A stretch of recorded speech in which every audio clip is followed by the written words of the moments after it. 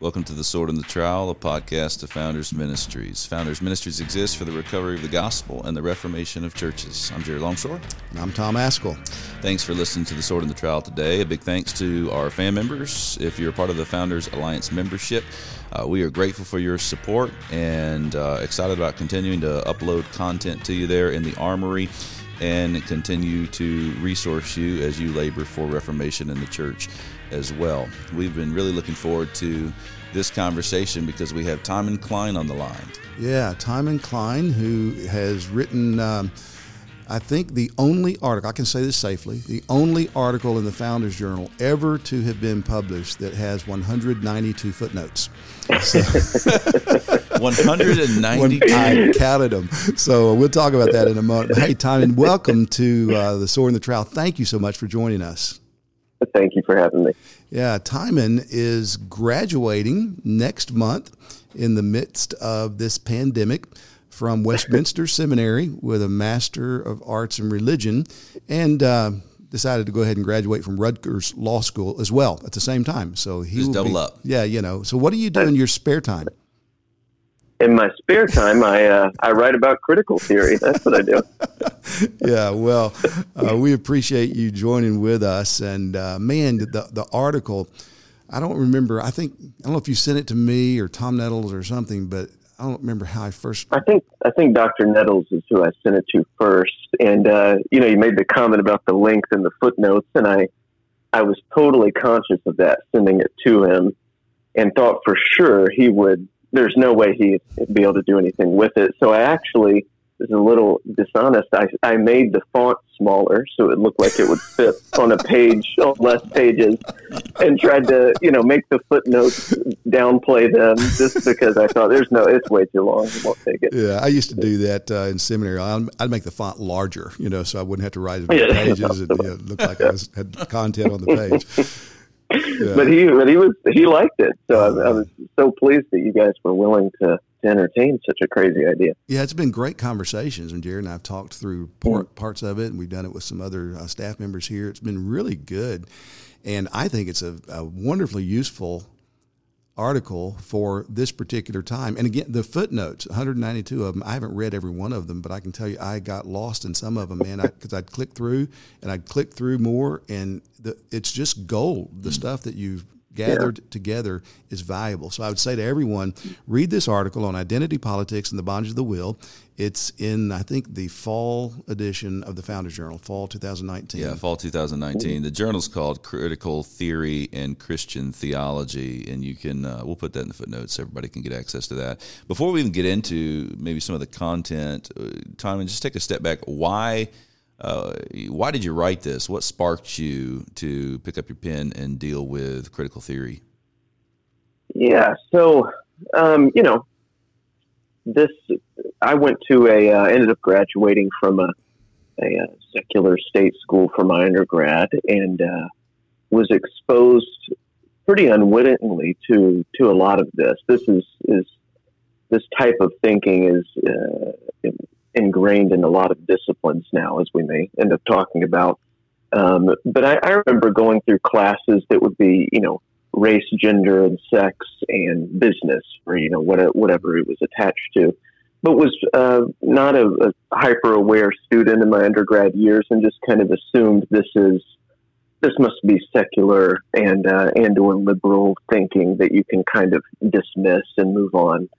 And then I went to grad school, to law school, and was exposed to, as time went on, it's not like there's a critical theory 101 course every law student is taking, but this, especially as you get into upper level courses, especially policy courses where you're looking at different contemporary issues that are kind of a developing thing, you will see more and more of this type of thinking that was becoming recognizable to me. But again, there's crazy things that go on at universities, and in some ways they should be that way.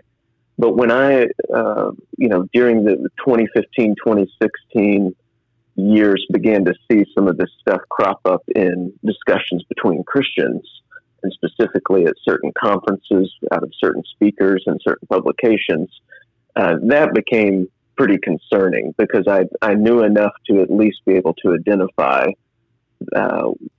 something of what it was, and that I had seen it before in a different context.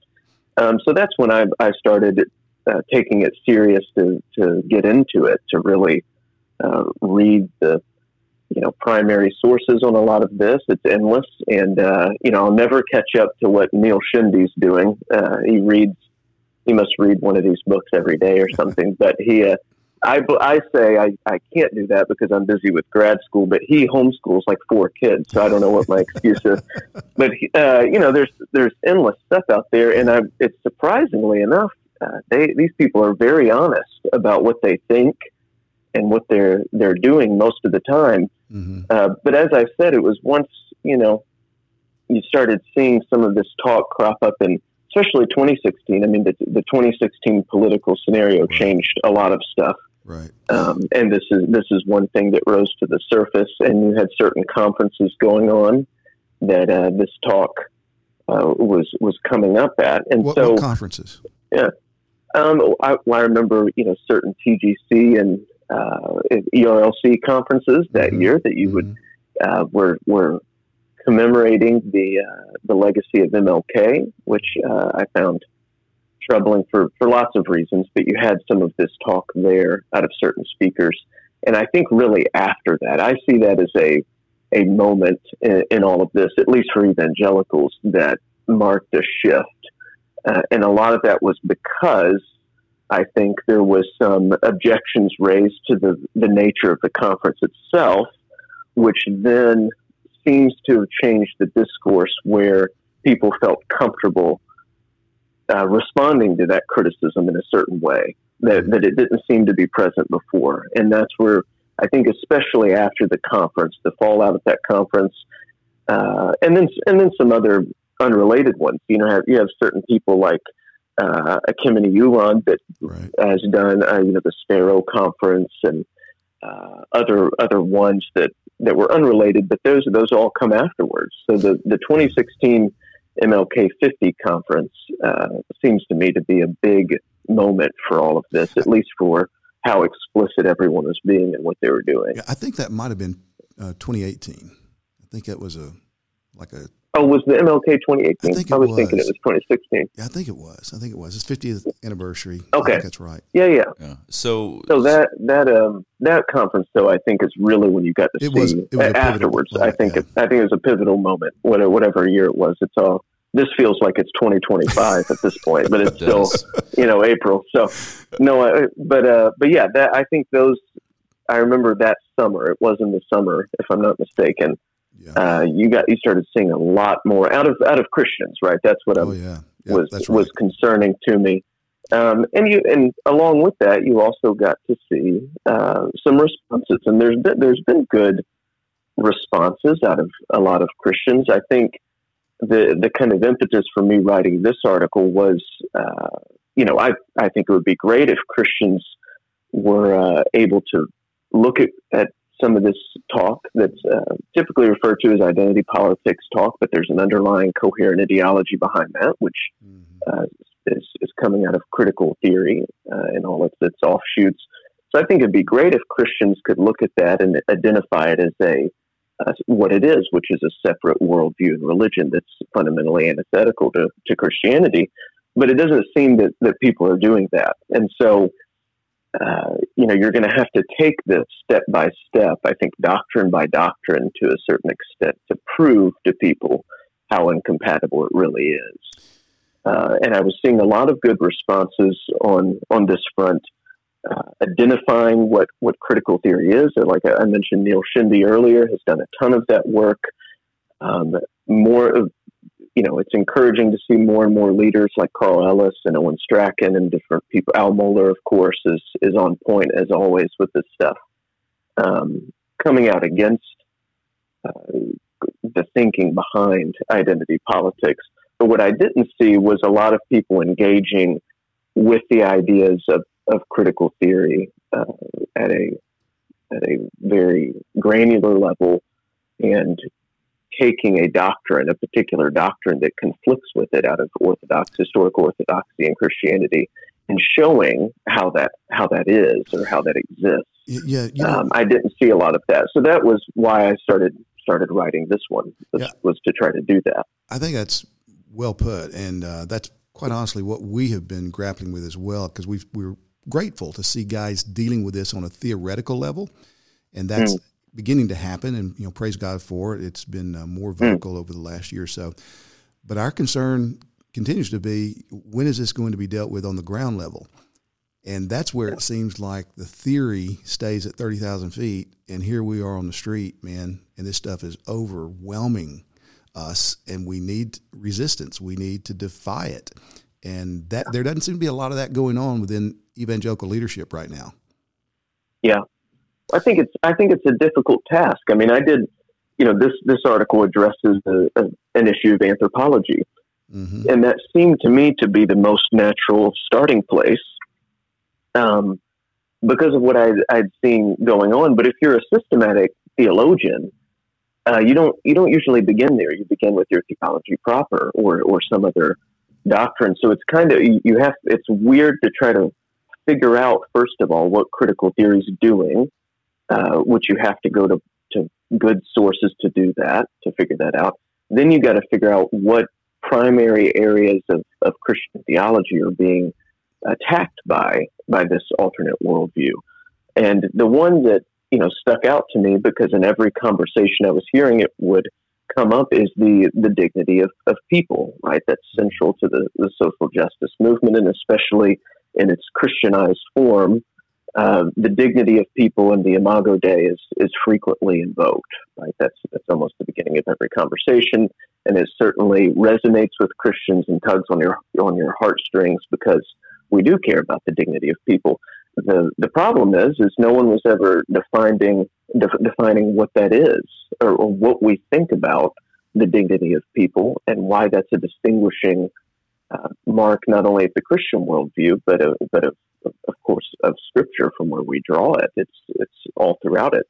So that seemed like the natural starting place. Is you have to address this thing that everyone's talking about, and it's kind of getting them purchased in the conversation to be able to talk about this other way of viewing the world and pursuing justice and human dignity, and figure out if, one, they're defining it the same way, and two, if their theory allows them to do that, and for us to have any common ground in this area. And so the anthropological and social area is where this conversation, is primarily taking place. And I think go ahead. I was going to say, you've done a deep dive here into kind of even some of the historical roots, and then dealing with the anthropology as seen from critical theory, and then over against Christian doctrine. One of the things that has been said is that whatever the, say, Reformed evangelical community did with critical theory, it wasn't really being played by critical theory, right? It was just, maybe we were just kind of using the tools. We were washing some of the ideas off, and then we weren't really being duped. Critical theory really wasn't making significant inroads into evangelical life and thought. And I'm fascinated by your having experienced critical theory in another field, like you say, in your studies, with law. You've seen it, and then you saw it crop up in evangelical talk. So it might be hard to go all the way to the abstract here, but if you were to look back over the last couple of years between the conferences and the teachings, things you've seen, how much does critical theory actually map onto what you've seen in kind of the Reformed evangelical world? Is it true that Reformed evangelical world really wasn't trying to use critical theory, or is your assessment that no, there was absolutely, you're going to have to go back here and pull it out by the roots, because there was some real mapping going on? Yeah, I mean, it's this in some ways is a multi-layered question, or a difficult one to answer. On the most basic level, or the highest level, I would say there's with no doubt in my mind that it is real critical theory in its contemporary form. I mean, this is how ideas develop. They don't stay stagnant. They keep moving. So I think Neil Shimby and Pat Sawyer will call it contemporary critical theory. James Lindsay has called it critical social justice, whatever you want to call it. The contemporary form of this way of thinking, which has not departed significantly from its roots, but only expanded or added onto it. There's no doubt that is influential in broader evangelicalism, and certainly the SBC and certainly the PCA. I mean, I think there's the documentary you guys put out, it would have been sufficient just to do video clips of speakers, because that's proof enough. You could have done 5 hours of that. You think that would be sufficient. Enough? You would think, and that stuff is out there. Same thing with the PCA. So the two biggest denominations in that way. It's all out there to see, and I'm kind of tired of the objection from people that we don't, that the rest of us are incapable of figuring out what critical theory is and then being able to identify it in real time. So the constant, and I think actually the conversation is starting to move away from that initial objection to admitting that, yes, this is what we're doing. Now we just want to defend our use of it. I mean, that's a lot of what Resolution 9 starts to do, is you move away from the initial conversation was, no, that's not what this is, to now, yes, that is what it is, but it's compatible, or maybe we're using it in a limited way.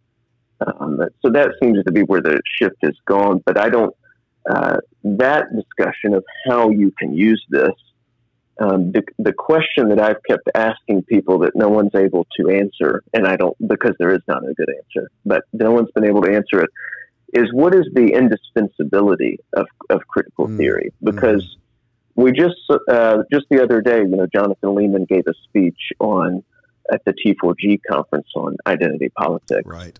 And one of the deficiencies of that speech is that he treats identity politics as a phenomenon that's cropped up in a vacuum, which is without ever really addressing the underlying ideology, which is critical theory thinking. But the second thing he does, and I think they're connected, is he wants to talk about how identity politics is an unexpected ally. It teaches us things, or reminds us of things such as the pursuit of justice, even though they don't mean the same thing as we do, or the other systemic sin, potential for sin at a systemic level. The problem is those insights are not unique to critical theory. The ones we pull out and want to emphasize, they come from other places. The reason Lehman is able to draw a parallel there is because we already think that. So that's not bringing us something new.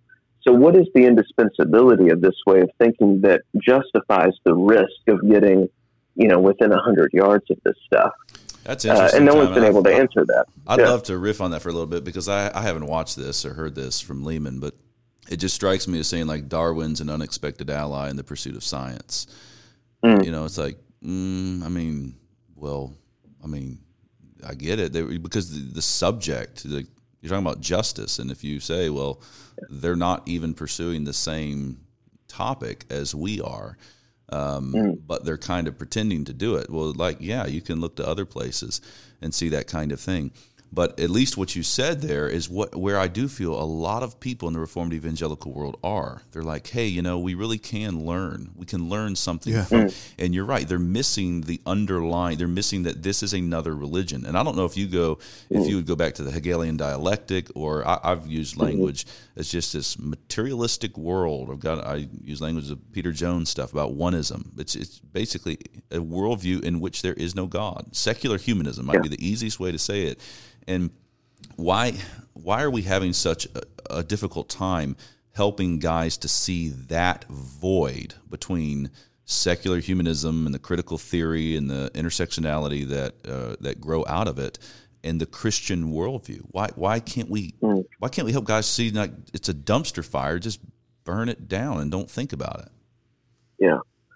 No, I think, and in fact, one of the if you read Roger Scruton's writings on this type of thinking, he calls it humanist Marxism. So it is emphasizing some of those roots and what they're doing. But I think it seems to me there's all these offshoots, as I mentioned in the article, of critical theory. You have feminist theory, of course, and it's third wave here, and then you have family theory, queer theory, critical pedagogy, all these kinds of disciplines. But the one that's obviously most in play now is critical race theory, right? And especially in the SBC, but I would say in America generally, it's critical race theory that's having the most influence because of certain historical, facts about our country and even the SBC denomination that people have to grapple with because sin is real. So the critical race theory seems to be, serving a need for certain people who think that their theology is deficient to address certain problems. And this has come in at a opportune time, and it's useful. I mean, Jonathan Leeman, to go, not to hate on him, but it's just the most recent one. I very much appreciate Jonathan Leeman. I've learned a lot from him. His book, Political Church, is a good book, and I recommend it to people all the time. But so he's a very smart guy, and he knows his stuff, and he knows his general political theory and all those kinds of things. So it's interesting to me that he, in that speech the other day, was doing that. To me, it's somewhat, I can't speak for him, but it's what's happening a lot where people are scratching and clawing to find common ground with this stuff because it serves a particular need. Which is a way to deal with racial reconciliation and justice issues that are being emphasized by our culture right now, and are things that have been in conversation in evangelicalism for a long time. And this seems to be a new way a fresh way of talking about it and thinking about it. And as people will often say, race is different.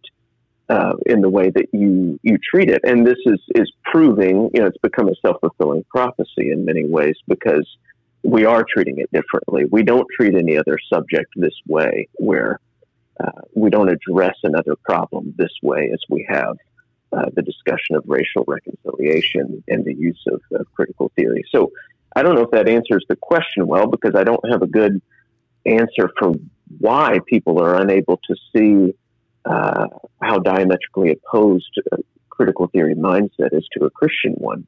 But I think on a very instinctual level, or on a less kind of seriously thinking level, people are adopting some of this talk because it's convenient and because it seems to help with something that we've been unable to solve up till now. Yeah, or I think that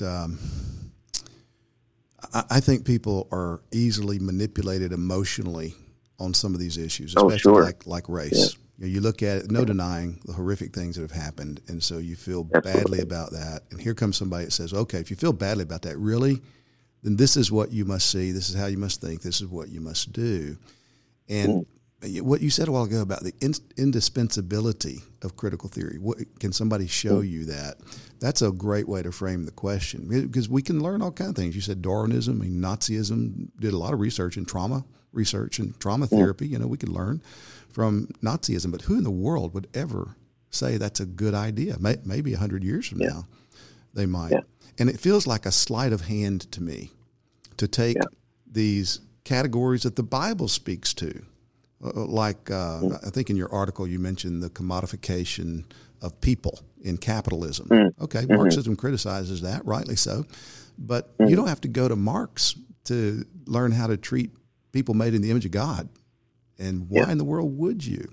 So to do that and then to say, here are the insights, and if you really are going to stand against racism, you've got to become now, what's this anti-racist movement, and buy into these principles of allyship. And it's a sleight of hand. We're being duped. We're being played. I think you go ahead, Timon. I'll follow up. Oh, well, I was just going to real quick off of what you were just saying then. I think that's absolutely right. And you mentioned anti-racism. Anti-racism as a concept is a perfect example of what you're talking about and how people are handling it, because one of the things I think is attractive about critical theory is that it's essentially presents a unitary explanation for the world. So it's a totalizing theory, and it starts making everything make sense, right? Things become much less complicated all of a sudden. But because it's a totalizing theory, you can't be arbitrarily pick and choose how you're going to apply it. So anti-racism, which I've heard evangelical pastors present as something akin to anti-sin, is the idea there. And that's not the idea. If you read Ibram Kendi, the idea is it can't just be, I'm against racism. And by the way, the definition of racism has changed. Right. So it's no longer just about I'm against hatred of other people because of the melatonin content of their skin. But now the definition is all of us have prejudice. That's just assumed without any proof. We're all prejudicial. Only white people have the systemic privilege and power to be able to exercise that prejudice. And so they are the only ones who are racist. You have to have systemic power to be a racist. And so to be against that is to be an activist against it, right? You have to be breaking down the power structures and problematizing the social narratives that are told by the dominant culture. But Kendi also says to be an anti-racist is to be anti-homophobia, anti-transphobia, anti-Islamophobia, all of the phobias that people are accused of. So you can't be an anti-racist unless you're also defending homosexuality, right? He says it's everything, all or nothing. And so the problem with like you're talking about, people being duped, is you're adopting things that are not quite clear on the surface, and you think you're doing something good. You see one insight that you like, and you're trying to grab onto that. But critical theory doesn't allow you to be selective arbitrarily. It's all or nothing in this stuff. So that the idea that these are separable analytical tools doesn't seem at all consistent to me with the theorists themselves. Yeah, you calling it an absolutizing theory is what causes such pastoral concern in our minds and hearts. That's why I was talking to a friend that was caught up in this whole critical theory, very involved in Resolution 9 and for it.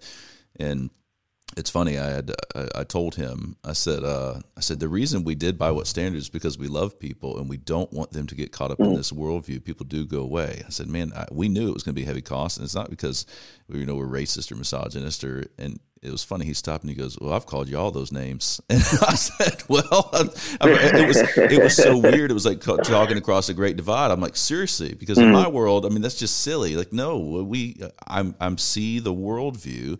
I see this absolutizing theory. Once you buy it and things start to make sense to people, don't drift away from that. Which you have already heard in watching Josh Harris do that, quite honestly, and we can see the threat of it. So we're trying to shepherd folks away from it. That's why I ask you the question, which seems to be such a pressing one to me. Why can't we why do I keep having evangelical leaders who I love talk about it as an ally? Stop talking about this as an unexpected ally. That's not what it is. And I think one of the reasons even Reformed evangelicals are having trouble with this is because of our fragmented thinking.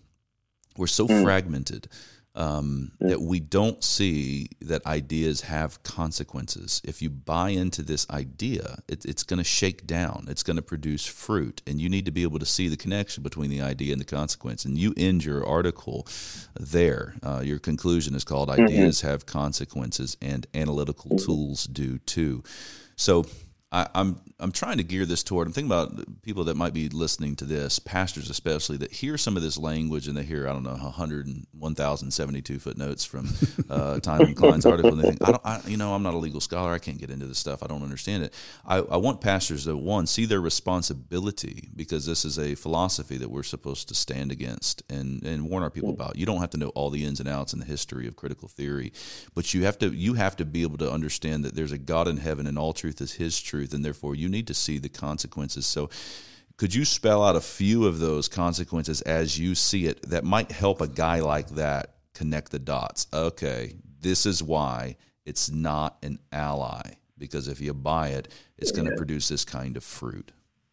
What are some of those? Can you point out some of those? Or Yeah, I mean, the central thesis of the paper is really one about preserving our theology. I'm much more interested in knowing our theology well so that we can defend it from all manner of attacks than everyone really diving into critical theory. One, it's manslaughter and it's boring, but so I don't recommend it. But not everyone needs to know about every enemy to the nth degree, right? So what I really would love people to do is know their theology, especially to be committed to a confessional outline of your theology that has stood the test of time and has historical merit to it, and to know it so well that when you see something new like critical theory come into the discussion, you're able to identify immediately what are the inconsistencies between the two ways of thinking, that it is opposed to your pre-commitments that are grounded in a historic confession and the confession of the church throughout time. And so the central point of this article is our view of man, of human nature, prohibits us from adopting this way of viewing the world. And this, even though I go into critical theory, at length, trying to acquaint people with it, the basic thing that I want people to grasp about critical theory for the purpose of my argument is that it groups people according to involuntary associations, right? That's how it organizes society. So it's based on race, class, sex, sexual orientation, whatever it is how it's manifested in our current society. And it groups everybody and evaluates you morally, most importantly, and makes these associations politically actionable. That's what it bases society on. And that is fundamentally inhuman, as I call it, based on Christian commitments to what makes man unique, which is his rational soul, right, which is breathed into him by God at creation, right? So, and he's given an intellect and a will, and the will then becomes, putting aside for a moment our sociological considerations, the will is what makes its operation is what makes things human. Animals don't have those; they have instincts. And so when you know that, and then an ideology comes along telling you, no, the way we're going to evaluate society and life and morality is based on which class you're involved in, which we predetermine at the outset, and what your background is. That should immediately send up red flags, to the extent that even without knowing all that much more about it, you can protect your congregation and your family from that way of thinking, because you know your own theology so well that you are able to find identify the things that conflict with it at the outset. That would be my wish for regular pastors. Yeah, and I think you've done that in the article very well, and I really believe most pastors and most thinking Christians get that. I just think if you've been involved with the Bible's been transforming your thinking at any level. You have this in you. Where I think the point of contention comes, or failure, is really with courage and standing against the onslaught, being willing to pay the price for saying, no, I reject your label of racism. I'm not a racist by your definition. No, we are not going to define justice on these terms. Yeah. Because once you do that, that's where you get labeled the racist, the misogynist, the homophobe. Yeah, and some of that, I agree with 100% with the courage aspect, which is easier said than done. I think Douglas Murray, who's obviously not a Christian or a pastor, has talked before about that. Of the main thing lacking today is just courage, because regular people, even if they don't get all the ins and outs of cultural Marxism, can know that there's something off about it. Right. But there is an aspect too that it's one of the frustrating things about certain presentations of at least pieces of critical theory. It's always selective by evangelicals is the misdefining of it in a way that's not consistent with the theorists themselves, but allows them to kind of bring it in and use it, as we were talking about earlier. And seeing things like white fragility defined as all it's doing is pointing out pride. Well, that's just not true. That's not what white fragility is doing.